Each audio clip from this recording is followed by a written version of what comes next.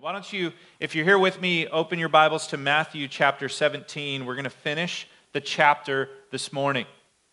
We're going to be looking at verses 24 to 27 of Matthew 17.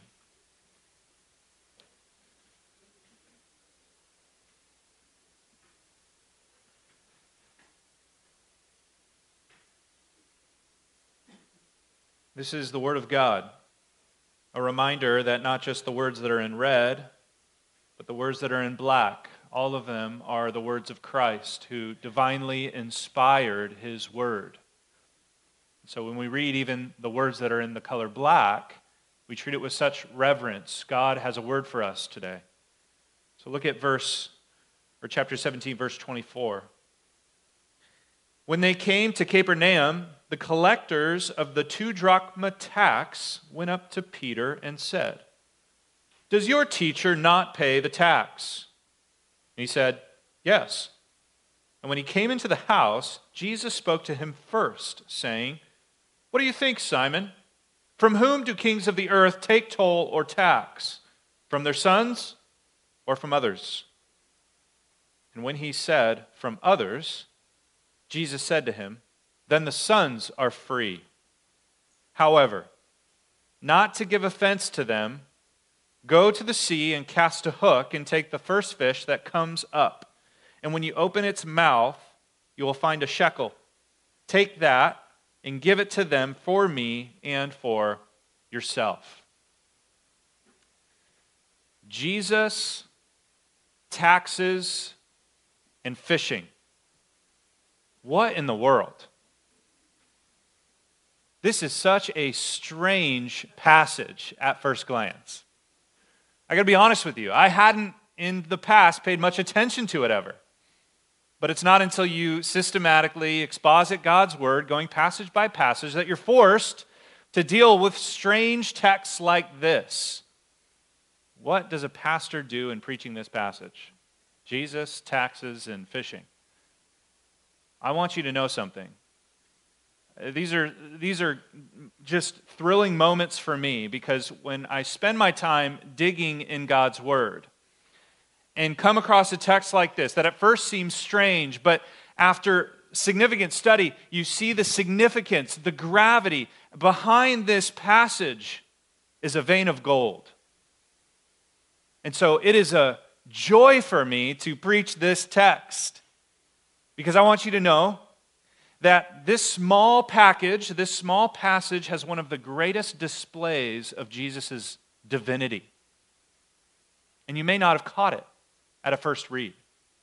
But this passage proclaims Christ. And that's what we come to do on Sunday morning. For those of you who are newer with us, we've been expositing the Gospel of Matthew. The Gospel of Matthew is to highlight the fact that Jesus is King. It's to highlight and glorify Him as the true majesty, the anointed one sent from God, the one who will establish His kingdom and save sinners.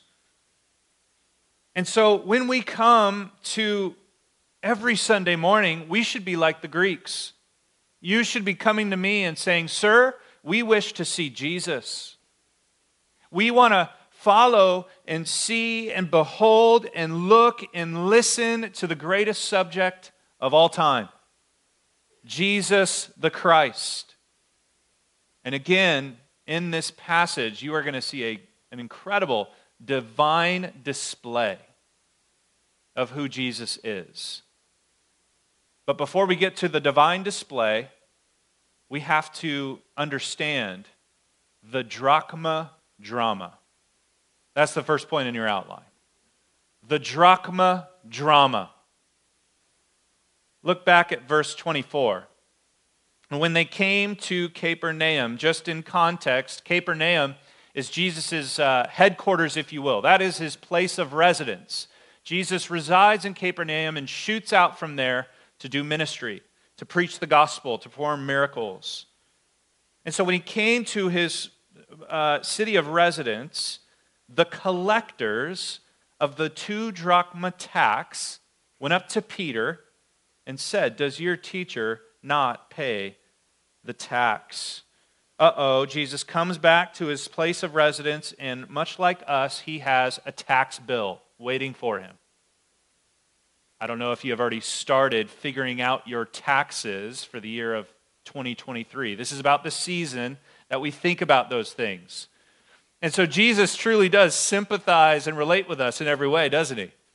Jesus faced taxes, just like we did. But you need to know something about the 2 drachma tax. This is not a civil tax. This is a religious tax. Why don't you turn with me to the book of Exodus? I've got to take you back in time to the origin of this tax for you to really understand the significance of it. Go back to the book of Exodus in chapter 30. Exodus chapter 30. Now, let me get you up to speed in the book of Exodus. 3 major movements in Exodus. The first is probably what you're most familiar with, which is the Exodus. That is when God redeems the people of Israel out of slavery in Egypt. He did 10 incredibly profound, powerful plagues, right? And brought the people of Israel out of Egypt and through the Red Sea. Now, why did God save the people of Israel? Was it because they're good people? Was it because they were law-abiding citizens? Was it because they somehow deserved or earned it? No. God redeemed the people of Israel because he's gracious, because he's merciful, because he is faithful to his covenant. And the covenant, by the way, that was given to Father Abraham was not earned or deserved either. God just chose Abraham and decided to bestow grace and mercy and covenant-keeping love upon all his descendants. It's by grace that you're saved, not by works. By the way, the same in the Old Testament as the New. So before we get to the law part of Exodus, you need to know that salvation is by grace. The people of God have been redeemed. They've been set apart. And they've been called God's chosen nation. Which leads us to the second movement in the book of Exodus, which is the law. Law follows grace. See, the law was not a way to earn a right relationship with God. It was never meant to be such. The law is a reflection of that relationship. God saves you by grace, and as a result of grace and thanksgiving, you walk in right relationship with him. And so God gives his law. You're familiar with the Decalogue, the 10 Commandments in Exodus 20. Even a more succinct summation of the law is given by Jesus in the 2 great commandments, right? The first, love the Lord your God with all your heart, soul, strength, and mind. That sums up essentially the first 4 commandments. And then the following, love your neighbor as yourself. Again, follow the argument here. Theologically, this is important. You've been saved by grace. You've been chosen by God and redeemed out of slavery. Now, walk in right relationship with him. Motivated by grace, motivated by his incredible covenant-keeping love for you, love him in return with all your heart, soul, strength, and mind. Worship him as God.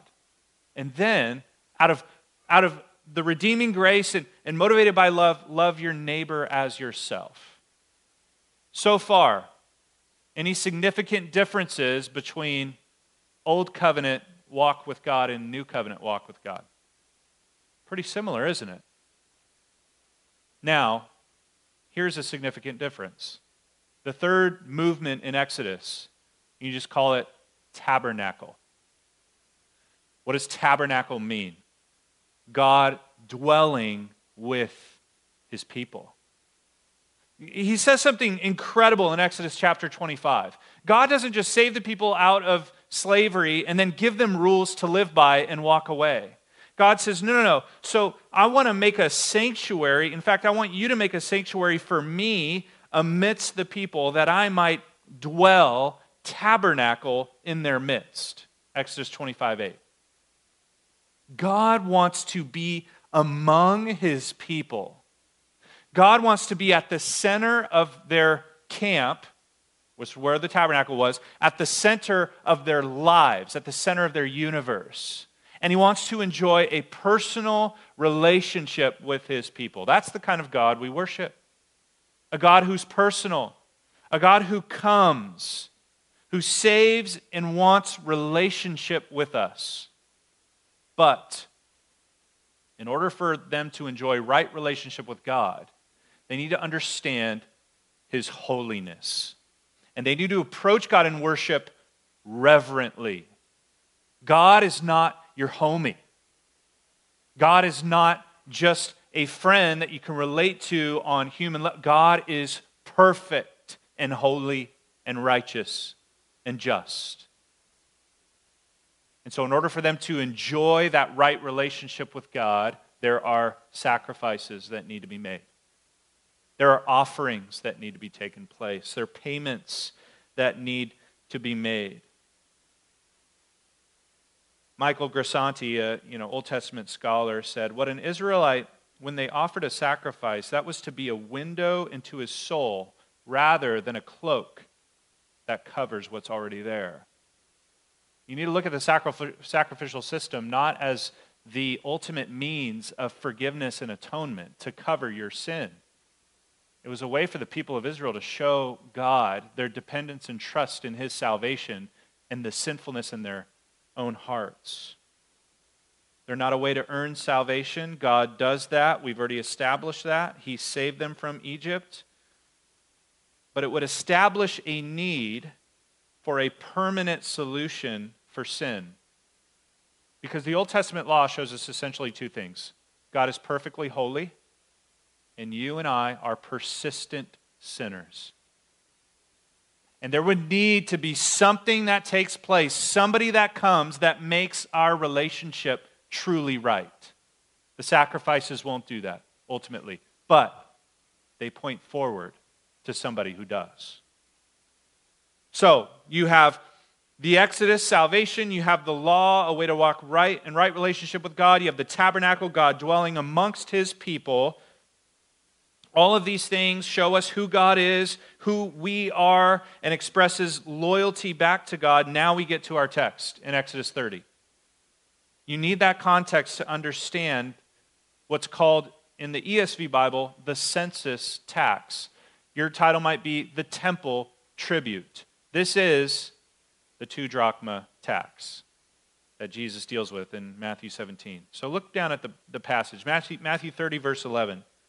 The Lord said to Moses, when you take the census of the people of Israel.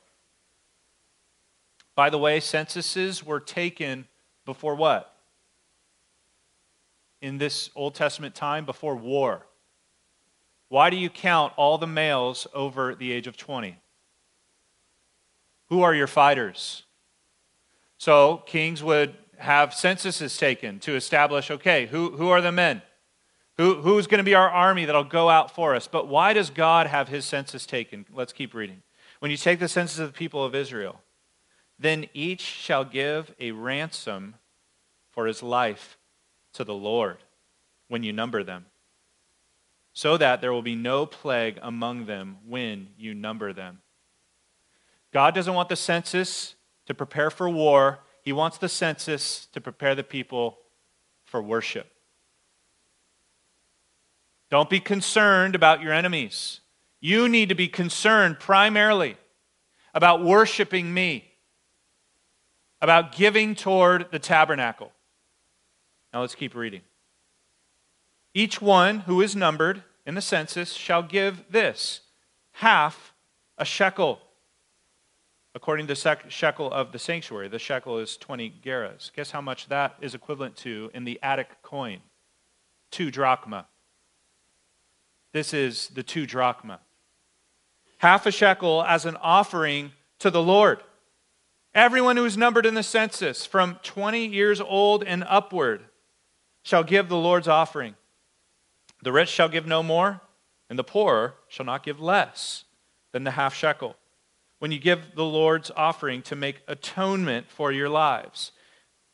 You shall take the atonement money from the people of Israel and shall give it for the service of the tent of meeting, the tabernacle, that it may bring the people of Israel to remembrance before the Lord, so as to make atonement for your lives.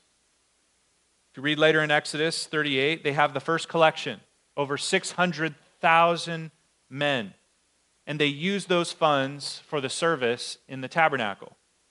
Many years later, after their return from exile in the time of Nehemiah, Nehemiah reinstates this annual tribute.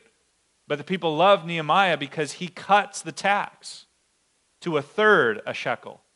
Now, Nehemiah likely does this because the people of Israel during that time were incredibly impoverished. Half a shekel was a lot more.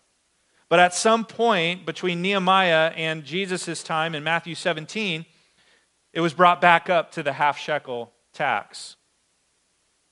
By the way, that's equivalent to 2 drachmas, and this is about 2 days' wage. This is about 2 days' wage. Maybe in our money, it's a couple $100. And this is an annual temple tribute. Now, 2 purposes for this tribute that was collected from the people. First is ransom. Ransom. You heard that word multiple times in Exodus 30. This tax was to be taken as a ransom for their lives. Now, ransom, a simple definition biblically, is that it is a payment to avoid punishment. A payment to avoid punishment. I don't know how many of you know the name Chris Voss. Chris Voss is an ex-FBI negotiator. If you listen to some podcasts, he has some podcasts on lessons in negotiation. He even has a master class that you can watch and learn how to negotiate a hostage release, which is strange. Like, how many of us are in that situation where we need to negotiate a hostage release? And he talks about the concept of ransom. Ransom is the payment, the negotiated terms, to have the hostage be released. Now, in that context, in order to prevent further hurt upon the victim, there's a payment, a ransom, right? A payment to have their freedom. Now, God said in Exodus 20:12 that you must pay this annual ransom tax to avoid this, so that there would be no plague among you when you are numbered.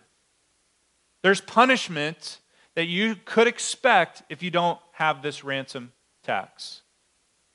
Well, wait a minute. That's not fair, we might say.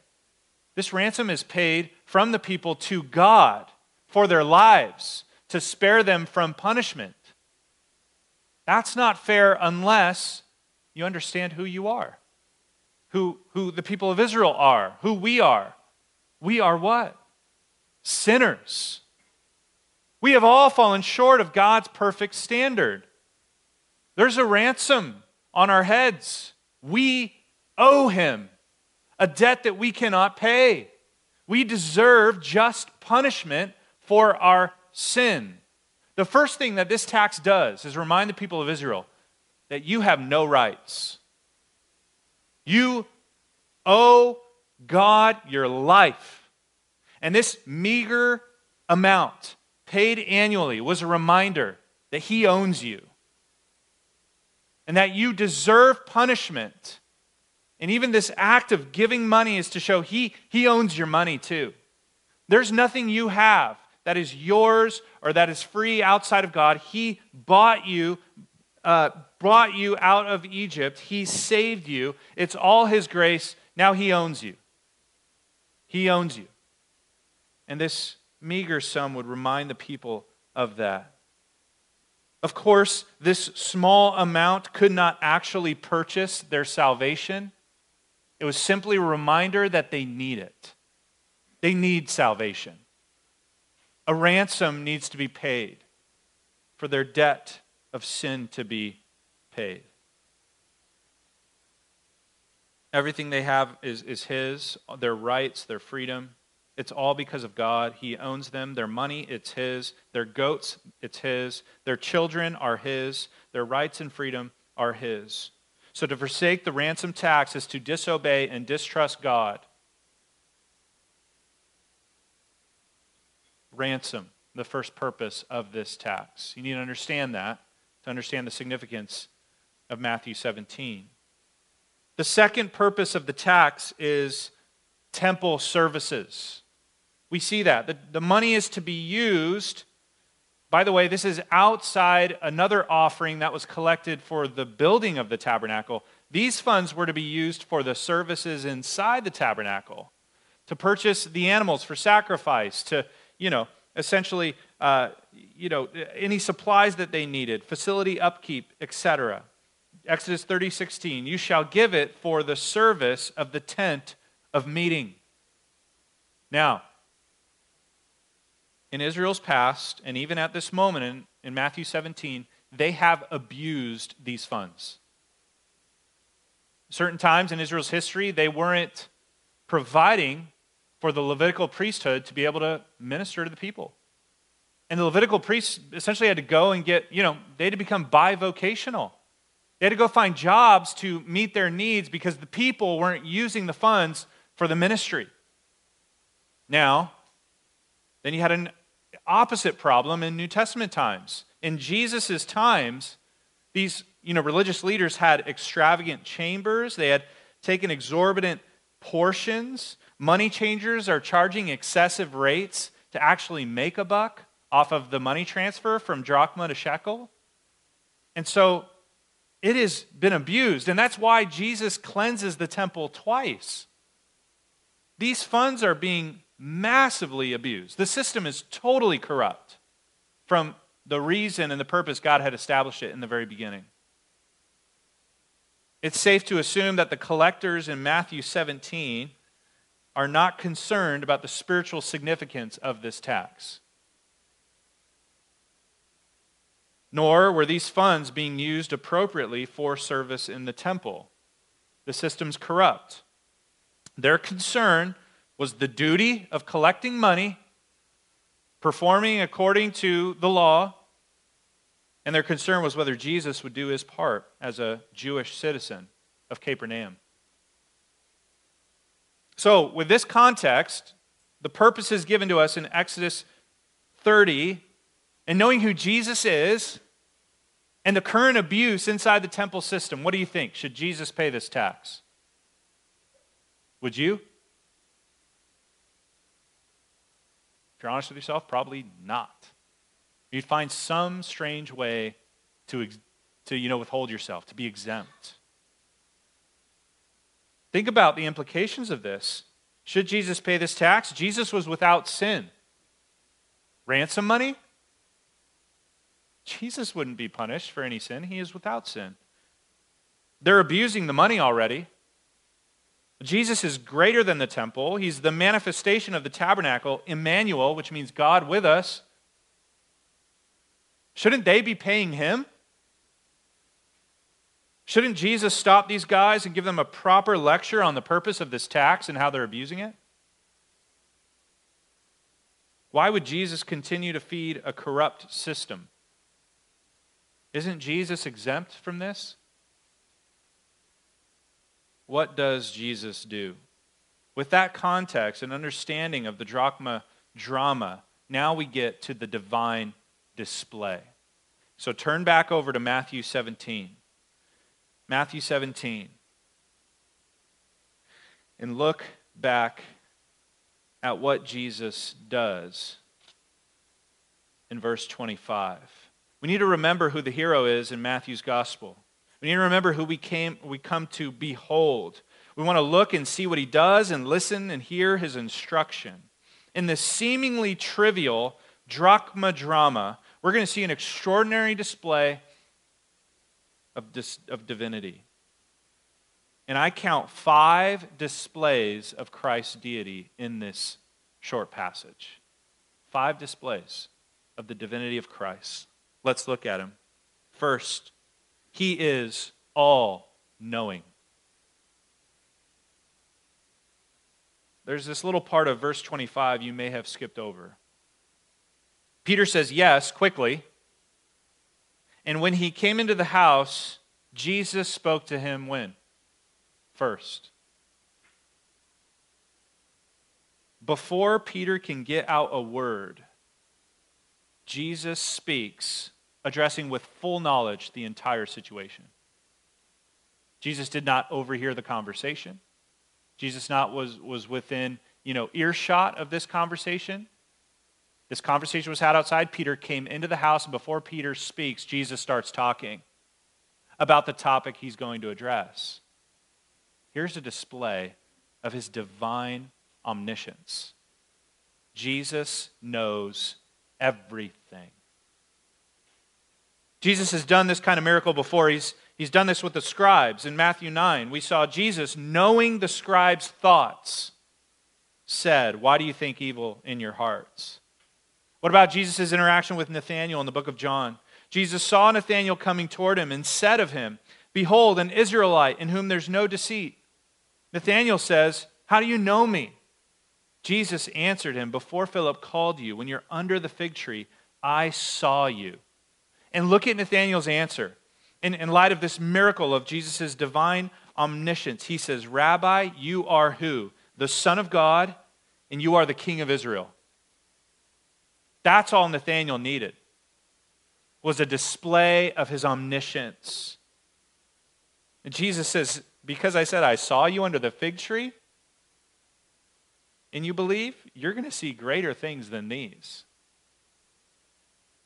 John says in John 2, Jesus knew all people, and he needed no one to bear witness about man, for he himself knew what was in man. Jesus knows everything through and through. We saw this with the Samaritan woman at the well. The woman left the bar, the water jar. She went away into the town and told the people, "Come, see a man who told me all that I ever did. Can this be the Christ?" Jesus' omniscience is significant. That's a significant detail in this story. A great display of his divinity. And it should impact our very lives today. Jesus doesn't just know what you've done and what you've said. He knows what you think, what you want. He knows your heart. Nothing's hidden from his sight. I like this quote from J.C. Ryle, who writes, "There is something unspeakably solemn in the thought that Jesus knows all things. There is an eye that sees all our daily conduct. There is an ear that hears all our daily words. All things are naked and open unto the eyes of him with whom we have to do. Concealment is impossible. Hypocrisy is useless. We may deceive ministers. We may impose upon our relations and our neighbors, but the Lord sees us through and through. We cannot deceive Christ." Jesus is all-knowing. He proves it and shows it in this small miracle. How does that affect your life today? Jesus knows you through and through. He's all-knowing. He is omniscient, all-knowing. The second display of his divinity is that Jesus, he is the Son of God. He's the Son of God. He starts with this question, "What do you think, Simon?" Appealing to him, his human name. "From whom do the kings of the earth take toll or tax? From their sons or from others, or from outsiders?"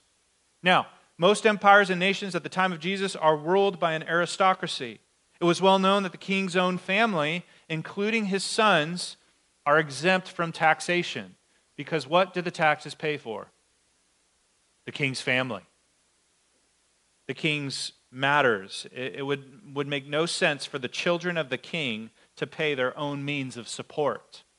That's what the taxes were used for. And so that's why Peter answers correctly. Kings take taxes from others. That is, outsiders to the family. And look at what Jesus said to him. "Then the sons are free." What's the implication here? Who's Jesus talking about? The sons are free. Well, what does Jesus call the temple? My Father's house. What did Peter just confess in Matthew 16:16? You are the Christ, the Son of the living God. In fact, we just saw the transfiguration. And God, the heavens opened for the second time, and the Father said again, this is my beloved Son. These collectors do not realize who Jesus is. A friend of mine, his dad's a pastor. And when he was young, he got caught running around in the pastor's offices looking for candy, because he knew that there was candy in each of the offices. So he's running around with his friends in the pastor's offices, and a man came up and said, hey, kid, you're not supposed to be in here. And my little friend looked up at him and says, do you know who my dad is? He said, he's the pastor. And the man profusely apologized. Oh, I'm sorry. Jesus could have asked these collectors, you know who my dad is? This is my Father's house. He already told us he's greater than the temple. He's going to replace this temple. The Son of Heaven is exempt from paying his Father's tax. This is a declaration of his sonship. He is the Son of God. If these collectors knew who he was, they would not dare to ask Jesus to pay this tax. This is beneath him, far beneath him. So is that the answer then? Does Jesus leave it at that and say, listen, don't you know who I am? I'm exempt from this. No, we see the three display of divinity here, which is most shocking to us because of who we are naturally. Jesus is, point number 3, he is considerate. He is considerate. You could say he is humble. He defers his own rights and privileges for the sake of others. This is striking. These next words, look at verse 27. However, not to give offense to them. Jesus doesn't want to offend them unnecessarily. He's considerate of the way they'll respond, their reaction, their thoughts. He isn't quick to say, well, this is the truth and so be it. Jesus has a mind for others. That's incredible. J.C. Ryle writes this. He was just so helpful in my study this week. He says, there's deep wisdom in these words. Well would it be for the church and for the world if these words had been more studied, pondered, and used by us. To give no offense. The word offense is scandalon. He didn't want to give them a cause for stumbling. He didn't want to put a stumbling block before them unnecessarily. Didn't want to put an unnecessary speed bump on their road. He was considerate of them, thoughtful, kind. And in this case, Jesus would rather not offend these tax collectors than to save money and appeal to his right as God's Son. That's incredible. What good would it be for the advancement of his gospel, his teaching, and his reputation among outsiders to be known as the teacher that doesn't pay the tax? I mean, Jesus is never one to throw his weight around. Never did. He's the creator of heaven and earth. He's the Son of God. He's greater than the temple. He's the Messiah, the King of kings, the Lord of lords. Yet he was truly considerate. He became a man, took on human flesh, and suffered like us, was hungry like us, was thirsty like us, when he didn't have to be.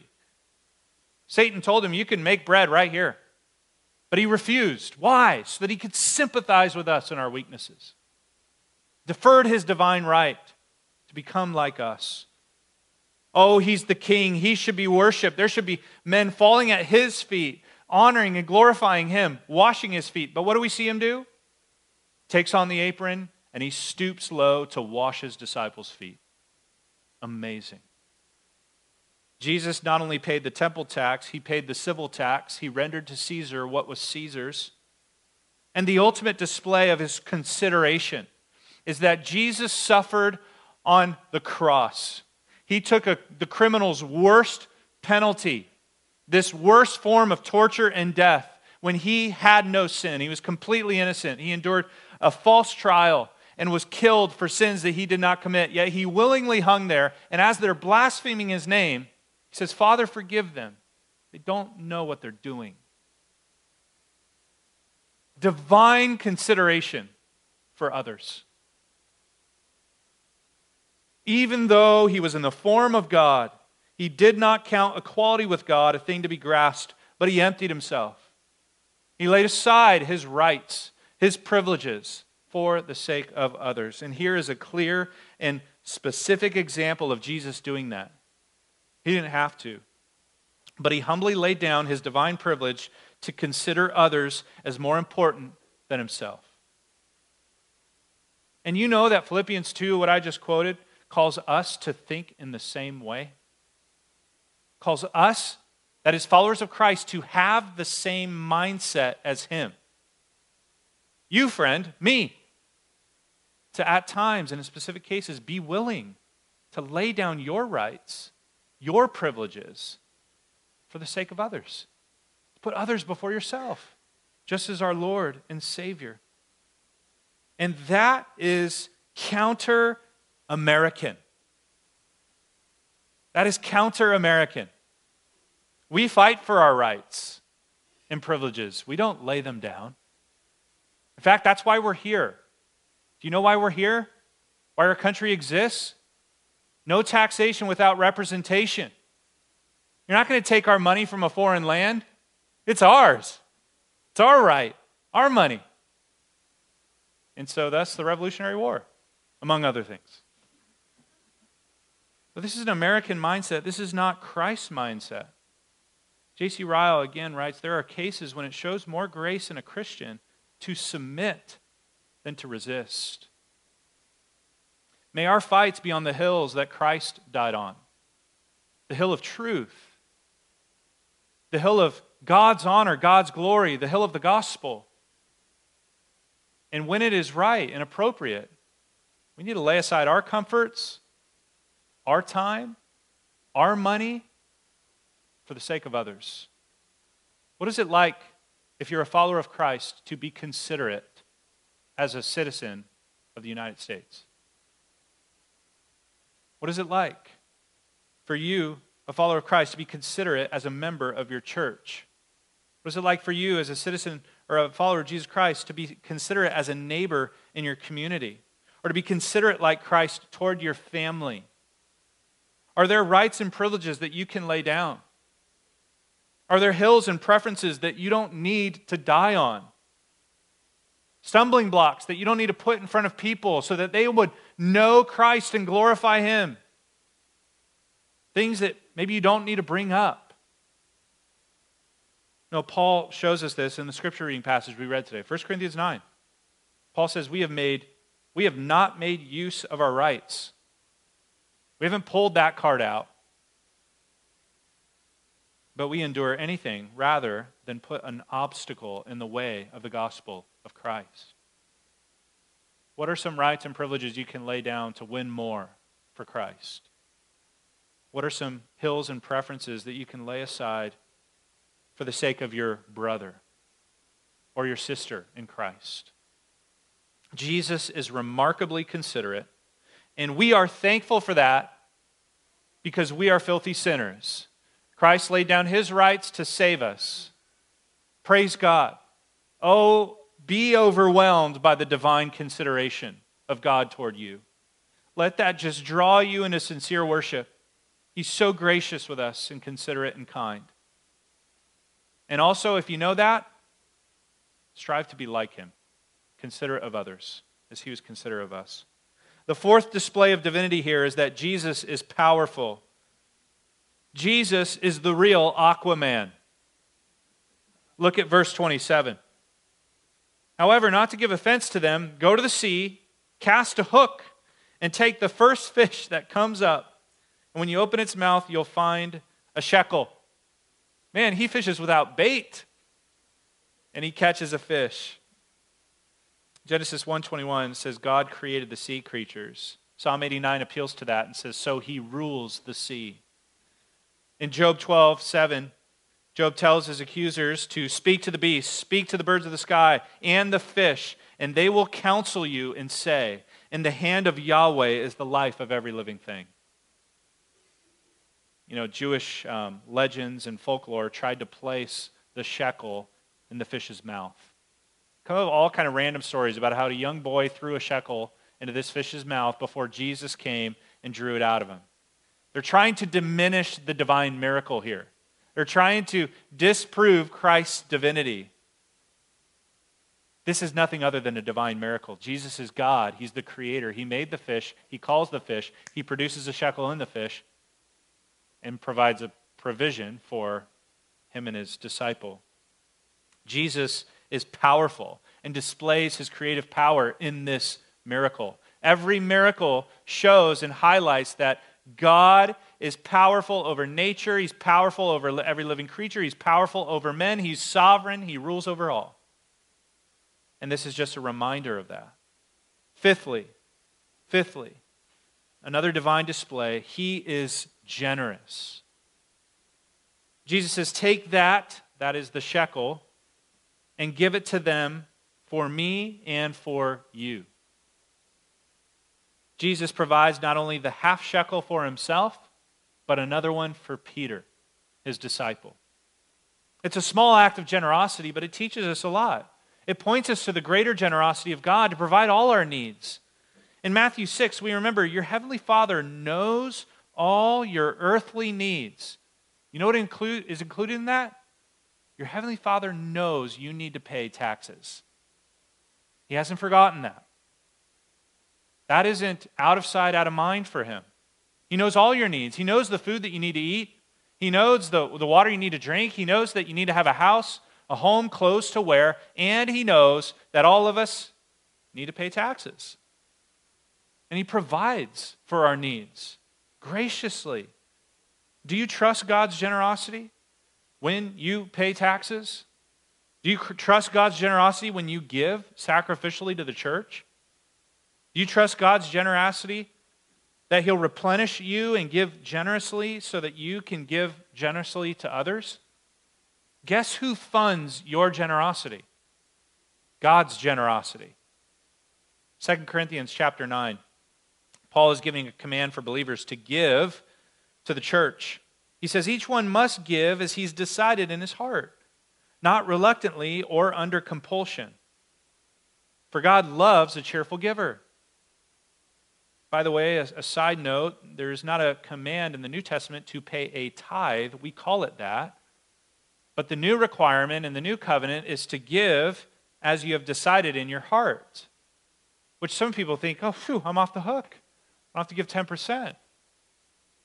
But now consider what he just said. It's in your heart before who? God. As a new covenant believer, you enter the throne room of God from your heart, and you take your funds to him and say, God, what do you think I should give? That's in some ways a higher standard sometimes, right? As you're working it out before the Lord. But God doesn't want you to give reluctantly or under compulsion or begrudgingly or dutifully. He loves a cheerful giver. And look at what is promised here.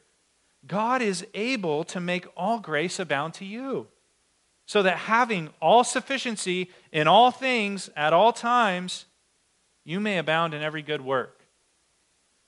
In other words, God funds your generosity. His greater generosity funds our meager efforts in generosity. And God provides for all our needs, even to be generous in our giving. But this small act of generosity also has a greater irony to it, and this is where I want to close.